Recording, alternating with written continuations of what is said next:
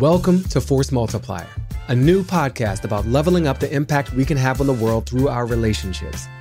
I'm Baratunde Thurston, and in collaboration with iHeartRadio and Salesforce.org, I sit with leaders from across the public, private, and nonprofit world who are forging partnerships to tackle some of the toughest challenges facing us today. Welcome back to Force Multiplier. What's up? How you doing? I'm Baratunde. I'm your host. Now, today's episode, we are going to talk about health equity, which are two words that you probably understand in isolation, but together, there's a lot of different interpretations of that. So I think health equity means that everybody's got a fair opportunity, a just opportunity to live their healthiest lives. It's not just about access to medicine or quality doctors. It's the opportunity to live a full and healthy life. Now, this is something that applies globally as well as locally. And in one acute area right now, it's very present as an issue. I'm talking immunization, vaccination. Yep, we're going to talk about the Rona. This is a COVID-centric episode. Because when COVID showed up here in the US and in many places around the world, a lot of us got hit with this message of unity. Like this pandemic was going to bring everybody together. It was going to flatten some of the distinctions of economics and race and culture in the US and around the world. And in some ways it did. We all, for the most part, upgraded our Zoom accounts, right? That brought us together. We got brought together on a platform like Zoom. But in other ways, COVID has been not so much a leveler as a revealer. It's been a kind of truth serum, showing us the truth of the health inequities we have for too long lived with. Because some people were overexposed to this virus and continue to be so because of the occupations they hold or the neighborhoods they live in. And some of that aligns with their class and their race and their ethnicity. Other people have been bearing a mental weight of this pandemic in an extraordinary way. And then there are those who've been hit by that financial impact of the pandemic. Again, a burden unequally distributed. This matters because we're not going to be healthy until we're all healthy. That's kind of how infectious diseases work.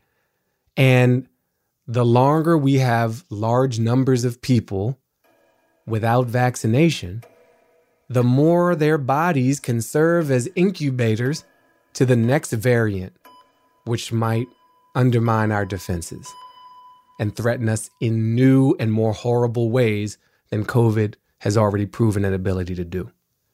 So we've all got an interest in all of us being healthy. And COVID showing us what it means when we succeed and when we fail. Now, in this episode, we're going to hear from two amazing people who are creating good news out of this maelstrom. Because I know a lot of the COVID news, it's hard. It's hard. You got political disagreements about who should get vaccinated. Is it even real? You got economic disparity. You got the vast majority of the world not even able to argue about whether they want to take a vaccine or not because they don't have access to it. So our first guest, she's working on that one. Aurelia Guillen is the managing director at the Office of the COVAX Facility at the 74th World Health Assembly. Quite a title, I acknowledge. I talked to her about her role in leading the coordination, procurement, and delivery of COVID-19 vaccines to the vast majority of the global population in a multilateral, global, cross-sector partnership kind of way. I don't envy the job she has, but I am very impressed that she signed up to do this. After that, we're going to hear from Dr. Dominic Mack.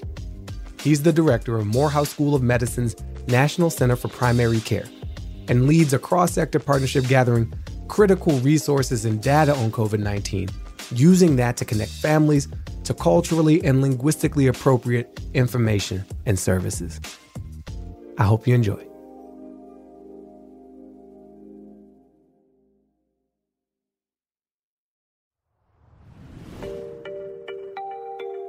Global health equity is about how we bring forward a level of access to healthcare that everyone can depend on. It's not about just coping with COVID-19. So it's only through really strong healthcare systems in all parts of the world that we, as a human society, will be better protected. Aurelia Guyen is the managing director of the COVAX facility. She's dedicated her life's work to enabling equitable access to medicines and vaccines for some of the world's poorest and underserved communities.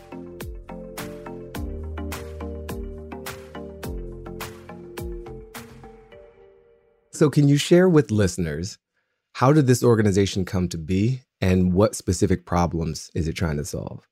So Gavi is a vaccine alliance. It helps to vaccinate about half of the children in the world against infectious diseases that can be deadly or very debilitating. It was founded in 2000, and its mission is to save lives, to reduce poverty, and to protect the world against the threat of epidemics and other diseases. Since 2000, Gavi has vaccinated more than 880 million children in the world's poorest countries.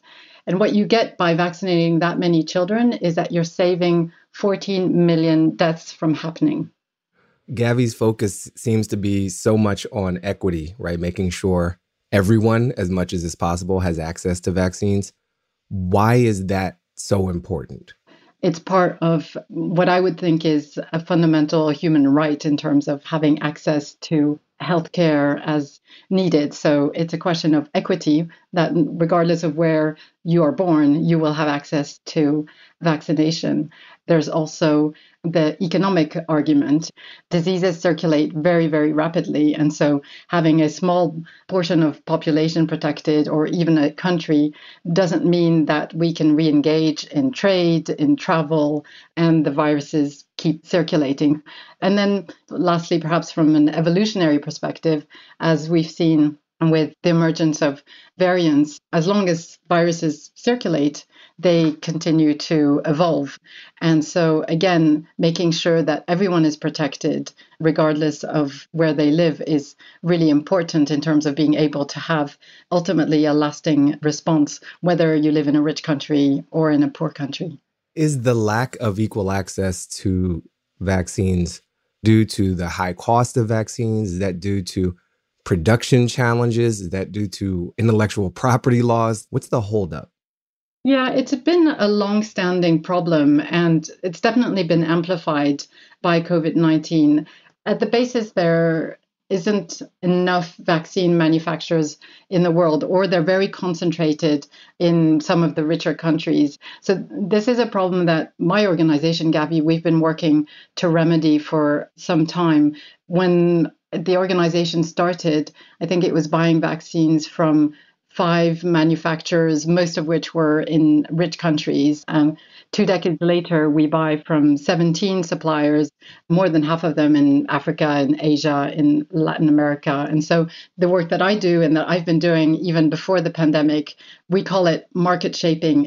Essentially, by creating a sustainable and a predictable market, you encourage manufacturers to come in, and it helps create the right sort of competition in terms of getting the best vaccines, in terms of getting more affordable vaccines, and also getting the volumes that we need to vaccinate very, very broadly. And so as the managing director of the COVAX facility, I've been pooling all of the demand from the country, so 193 countries, and then contracting for 2 billion doses for this year, 2021, and making sure that we have that supply coming online. On the surface, vaccine hoarding makes some sense. I mean, we in the United States had this policy, which is we're going to distribute to ourselves first, and then whatever's left over, we'll give to the rest of the world. We're not the only nation to have approached it this way. But how do you define vaccine hoarding, and how do you convince a nation's leaders to choose a different path, one that might seem a bit more selfless and not in their own self-interest? Essentially, the way that I read it is that it's an action a government will take to use its wealth or to use its position of power to procure more vaccines than they really need. And I think there are lots of reasons why this could happen. Governments need to be answerable to their citizens. Also, when this crisis happened, we didn't know which vaccines would work and which vaccines would not. And so there were many contracts for many different vaccines. But that's not to say that there haven't been, I think, deliberate cases of vaccine hoarding that I think were motivated more from a sort of political or sort of financial type of agenda.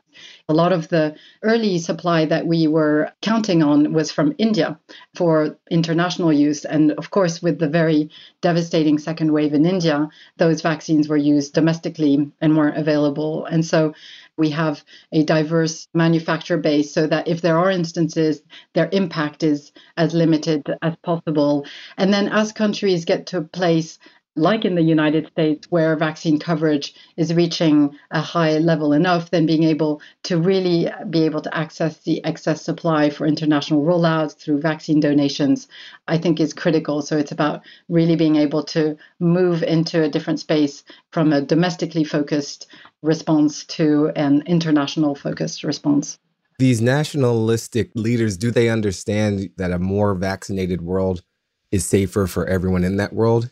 I think it's been a slow realization as the pandemic has evolved. I think it's been a bit of a wake-up call in terms of really understanding that this very often used phrase of no one is safe until everyone is safe, what it means in practice, which is vaccination within one's borders is not going to be enough to protect one's populations. We've dabbled around it, but we're going to get right to it now. COVAX, a term I hear on global radio broadcasts and my news feeds, but many of us don't fully understand. What is this COVAX collaboration? Who's involved? And what is Gavi's role in it? So it was a partnership of 4 organizations. So my own, Gavi, the Vaccine Alliance, the Coalition for Epidemic Preparedness Innovations, or CEPI, the World Health Organization, and UNICEF. And basically what these 4 organizations did is they brought together the experience in development, procurement, and rollout of vaccines really focused on COVID. And so within COVAX, we brought together 193 governments, so that's about 90% of the global population, into a multilateral global effort. And I think it's the largest effort since the Paris Climate Agreement in terms of the numbers of countries that came together. This collaboration sounds a bit miraculous, from the number of countries to the amount of dollars to the number of doses that are on your roadmap. What is everyone's role within COVAX? Like, what is WHO doing that's different from what Gavi's doing, different from CEPI and UNICEF? So if you think about sort of the journey a vaccine needs to take, each of the organization has a little bit of a piece of that journey. So CEPI has very much been focusing on the research and development side, making sure they were getting the best science in the fastest time. Gavi has really been looking at the financing, the procurement of the vaccine, contracts with the manufacturers, and then thinking about how to deploy in countries. The World Health Organization has all of the normative functions, if you like. Is the vaccine safe and effective? Are we going to need boosters? What do we think about variant vaccines? And then UNICEF is very much doing the rollout, the shipment, making sure that everything is in place so that ultimately the vaccines can get to the countries and then get through to the vaccination centers. So it's that little journey the organizations coordinate together to bring a vaccine from lab to arm. With so many moving parts, with such high expectations and requirements around this, what's the hardest part of maintaining this collaboration? I think that the hardest part of maintaining collaboration is that things are moving so fast. We're still understanding a lot about the disease, about how efficacious the vaccines are. We're trying to make sure that we can do things as quickly as possible. Usually they would happen over 10 years. Here we're asking people to do things in 10 days. And that really involves a huge amount of communication. And I think it really implies making a lot of decisions with imperfect information at times. And so I think having a real premium on communicating as much as possible the best information that we have and being able to understand who's best placed to make the decision and who's best placed to act on it. That's the number one challenge. I've known people who've worked in international development, and there's been a criticism of a top-down sort of imposition of a solution on a local community. How does COVAX with Gavi work to involve local communities in decisions about something as intimate and urgent as this COVID-19 vaccine rollout? For me, vaccination is really only going to be successful if it's about empowerment. That's the individual, it's the family, it's the community. And then beyond that, of course, the health system, the government. But really at the heart of it is making sure that there is very, very strong community involvement from the healthcare workers, from the volunteers who go into communities and do the outreach. It's interesting to think that outside of the context of COVID, in developing countries, usually there's a strong acceptance of vaccination because people are familiar with very deadly diseases and understand the role that vaccines have. And we see people walk very, very long distances, wait for hours to make sure that their children are protected. And so making sure that people understand the benefits, the risks of vaccination in a way that's really meaningful to them, that's driven from within. In terms of the decision-making on the ground, what role does a local partner play in the decision about how some of this global collaboration lands in their community? So in Gavi, we have a board that also brings in all of the voices of the different actors, be it the donors, the technical partners, the implementing countries, but also the civil society organizations. And so for any of the strategic discussions that take place or any of the big financing investments, those are brought together where everyone has a voice at the table, everyone is able to deliberate and give an opinion so that they very much can see themselves reflected in the decision making, not just being sort of a passive recipient of funding that's being asked to do things. That's good. I'm glad to hear that. In all of the levers and connections and links in the collaboration of this size, what would you say is the force multiplier in making it effective? I think the force multiplier is around how each of the organizations are able to bring what they do best aimed towards a single objective around getting vaccinations out and around ultimately saving lives. And so it's about using the private sector for the expertise they bring, the vaccine manufacturers for the R&D they do, the technical partners for all of the knowledge they have, the countries who want to save the lives of their citizens, and really bringing them together in a way that's quite the opposite of a lowest common denominator, but actually being able to build more than each individual partner would be able to do and bringing it all together in one vision. Yeah, thank you for sharing that. I want to talk to you a bit about your personal experience in all of this. As far as I've discovered, you studied as an accountant with a focus on health policy, planning, and financing. Did you always know you wanted to work in the area of health and healthcare? I mean, I've dedicated my whole career pretty much to enabling equitable access to medicines and vaccines. It's a little bit my North Star, but I would say I never expected to be in a position like this. But even going back to my days at university, I was really fascinated by how science through drug discovery can really make a huge impact to people's lives, and particularly in developing countries. So what I did is over time, I brought together my technical skills in finance. I brought my fascination for the impact of medicines and then vaccines, and then my passion around the health inequities in developing countries, all of those together. Yeah. So it is an honor, I think, to be able to do the work that I do today. And I think hopefully it will make a difference to this pandemic. You describe this as your North Star, and having such an interest in the health of developing nations. Where does that come from?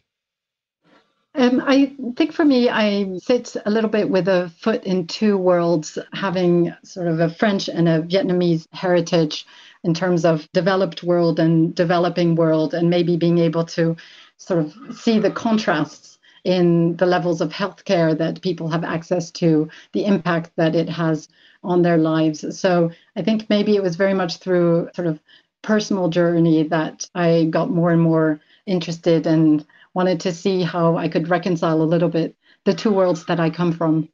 It seems like you have one of the most pressure-filled jobs I could imagine on the planet right now, helping find ways to equitably distribute a much-needed vaccine to as many people as possible, as quickly as possible, as safely as possible. Do you have doubts or fears about your role in this at any time? I think the way that I approached it is really focusing on doing everything I could do to ensure that COVAX succeeded. And for me, that's because COVAX is the only global actor in this whole crisis that was going to look at COVID-19 vaccine access for everyone.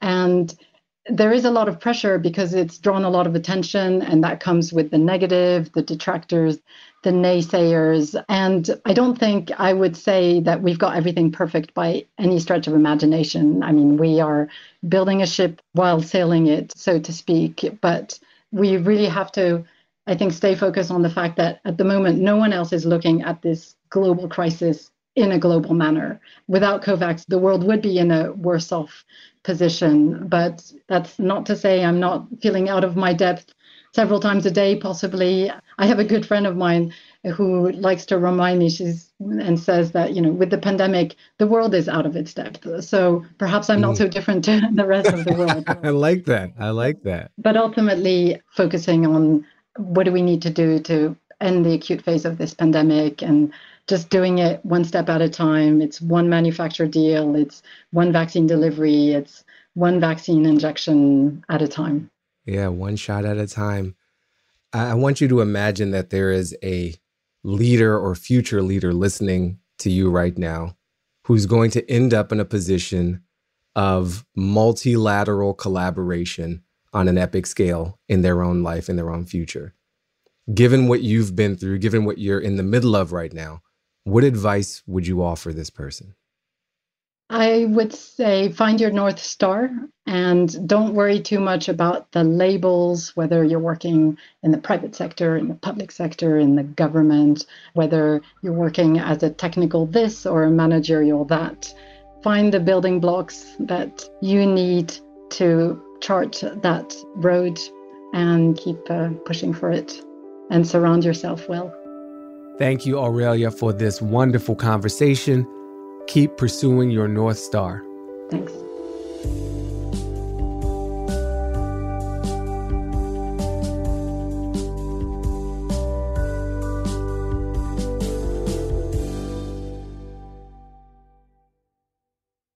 You're listening to a podcast called Force Multiplier, Action Meets Impact. Now, you've probably grown to expect ads inside your podcast, but we're going to do something a little bit different. To walk the walk, we're going to take a quick break and hear from one of the organizations featured in this episode. Be right back. 1 year ago, Gavi launched the COVAX Advanced Market Commitment, an innovative solution for an unprecedented pandemic, designed to ensure no country misses out on vaccines that offer us all a route back to normality. 12 months later, COVAX has a long list of accomplishments. Vaccines have been approved for use. Countries are ready to receive them. A scheme to help people access compensation is in place. And 1.3 billion doses are contracted to COVAX. But we now face a fork in the road. Down one road lies a two-tier world in which the pandemic continues to rage, economies continue to be hit, the vulnerable are thrown into extreme poverty, and variants continue to evolve. The COVAX AMC can help put us on another path in which we defeat this virus together, united. But to do this, the AMC needs urgent resources. It needs long-term financing to help the AMC evolve as the pandemic evolves. It needs urgent doses donated from countries with vaccines to spare. And it needs the collective will of governments, financiers, civil society, and vaccine manufacturers to leave no one behind. COVAX is committed to deliver.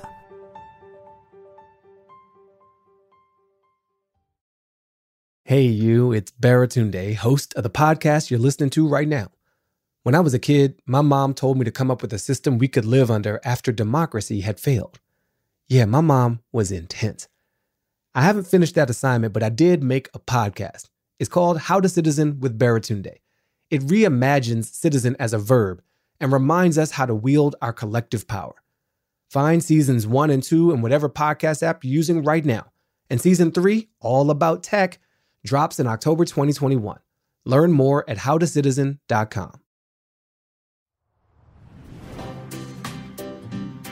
So as we've heard, health equity is undoubtedly a global issue. But none of us is like a global person. We live somewhere. You live somewhere. So what does health equity mean for you, for your neighborhood, for your community? Have you noticed among your own family people who are struggling, not because of choices that they've made, but maybe because of choices they're unable to make? Have you noticed in your daily life and the workers and colleagues and other people you interact with, who's living a healthier life and who isn't, who has access and who doesn't? We had an opportunity to speak with Dr. Dominic Mack, director of the Morehouse School of Medicine's National Center for Primary Care and the National COVID-19 Resiliency Network. Check it out.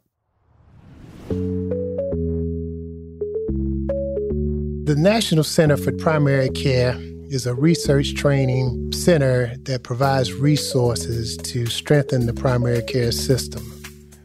So we not only identify inequities in health when it comes to primary care and primary care-related health concerns, but also to produce solutions.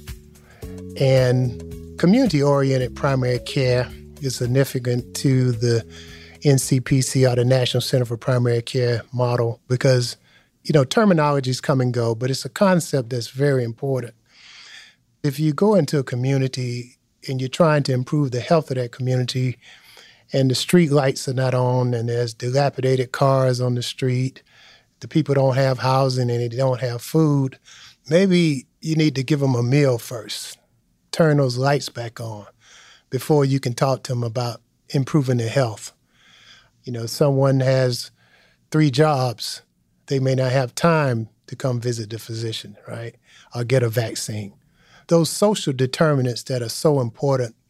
We know your lifestyle, the way you live, a number of factors, the environment, really impact your health. Health care is 20% or less of your health.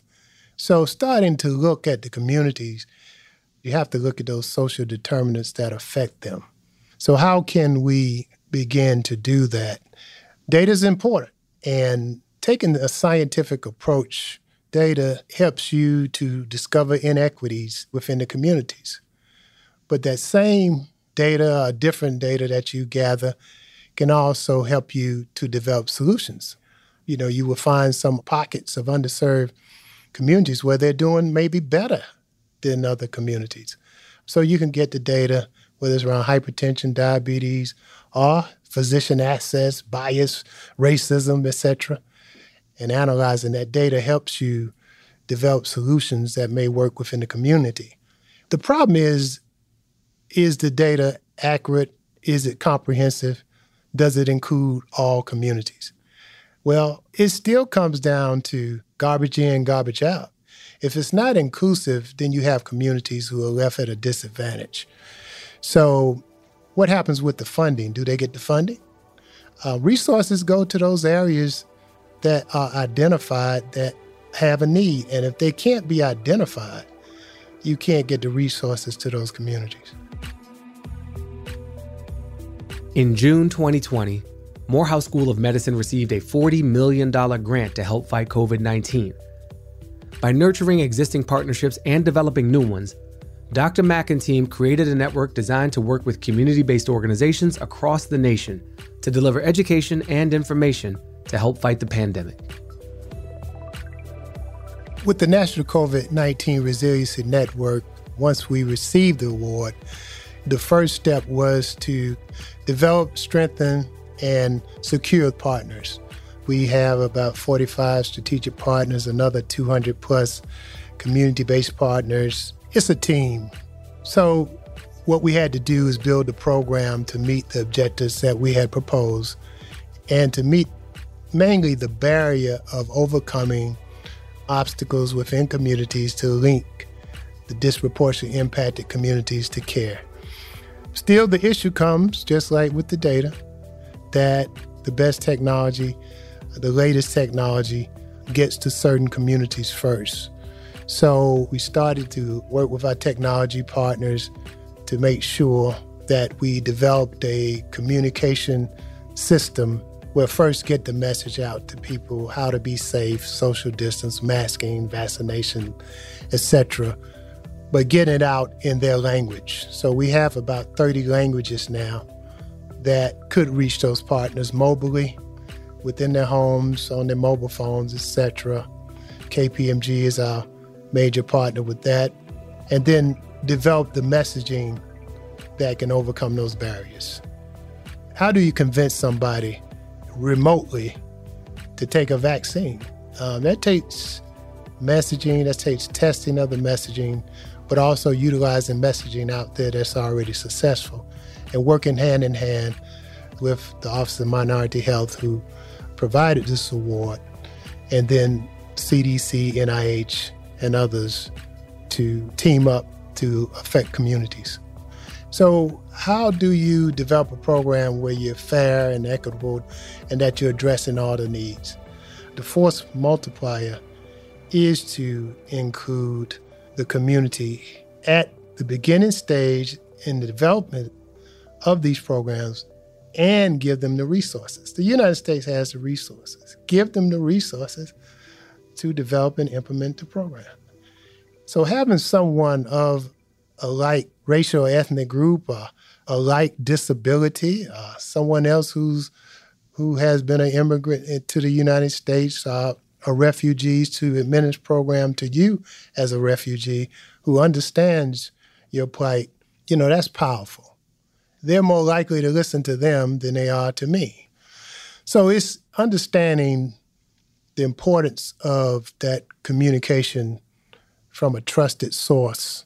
That's been the cornerstone of the program, to seek and rely on partners who really know these communities to disseminate a message within their own communities. Advice I would give to others who wanted to make an impact is find something that you truly like to do. A lot of people have jobs they really don't like. So do something you really enjoy, and hopefully that's something where you can give back to others. I think when you can give back, you're more satisfied at the end of the day. And if you're thinking too much about people thinking about you every day and what you do, I think you're thinking wrong. Just do the best you can for others. Don't worry about your legacy, right? It's going to be what it's going to be, but the best way to build it is to work for the people. If you can help one person, if you can save one life, that's tremendous.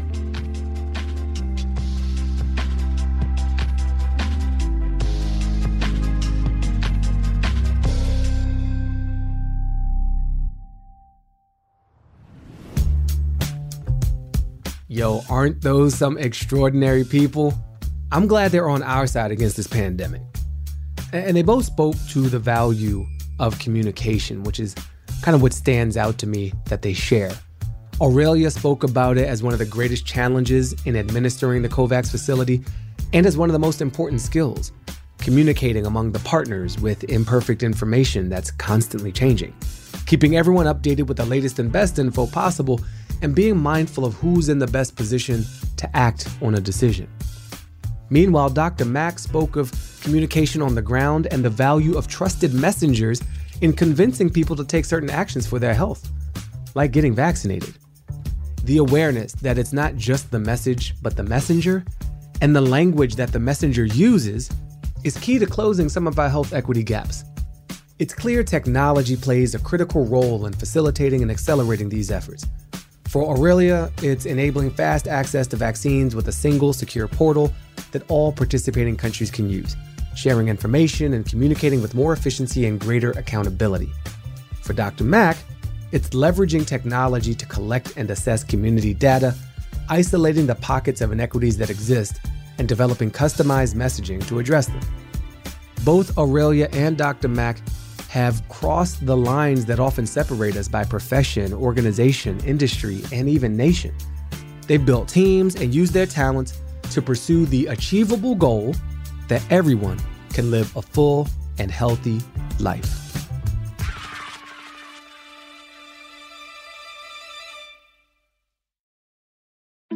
Do you want to dig in more on today's guests and the work they're doing? Or maybe you want to understand what action you can take in your community? Either way, go to salesforce.org/force multiplier. That's one word, Force Multiplier. Force Multiplier is a production of iHeartRadio and Salesforce.org, hosted by me, Baratunde Thurston. It's executive produced by Elizabeth Stewart, produced by Yvonne Sheehan, and engineered, edited, and mixed by James Foster. Join us next time for more stories of how we can change the world one relationship at a time.